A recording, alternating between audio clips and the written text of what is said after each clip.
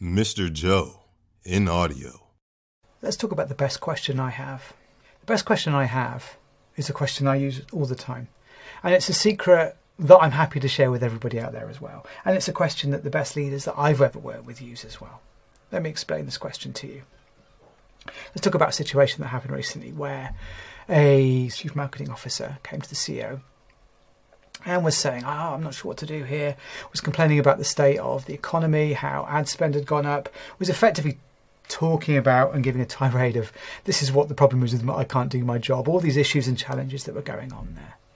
Now, a more experienced leader might try and dive in and try and help solve some of those questions, might try to help solve what's going on, or what you need to do is this, or maybe have you thought about that? The best leaders out there ask one simple question, and that simple question is, what's really going on here? And that often makes the person stop and think. And you see them doing it. Because again, they've come in with lots of symptoms and challenges and issues and thoughts, and all those sorts of things as well. But normally when you hear a challenge or a problem or an issue or a complaint, something else is happening. And that question helps you go deeper. It helps you go to a layer beneath in the onion skin that is often many, many people.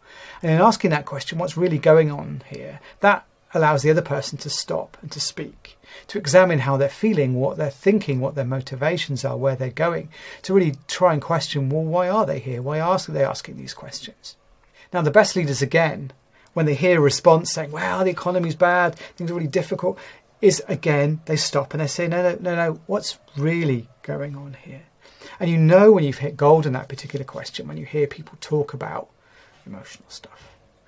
I don't feel like I can do this, or I'm not really sure what's going on here, or I'm not really understanding what I need to do in this particular situation, or there's a challenge there, and that's often symptomatically seen as being an emotion that's holding that person back, means that they're sort of sharing lots of other symptoms of things that are going on.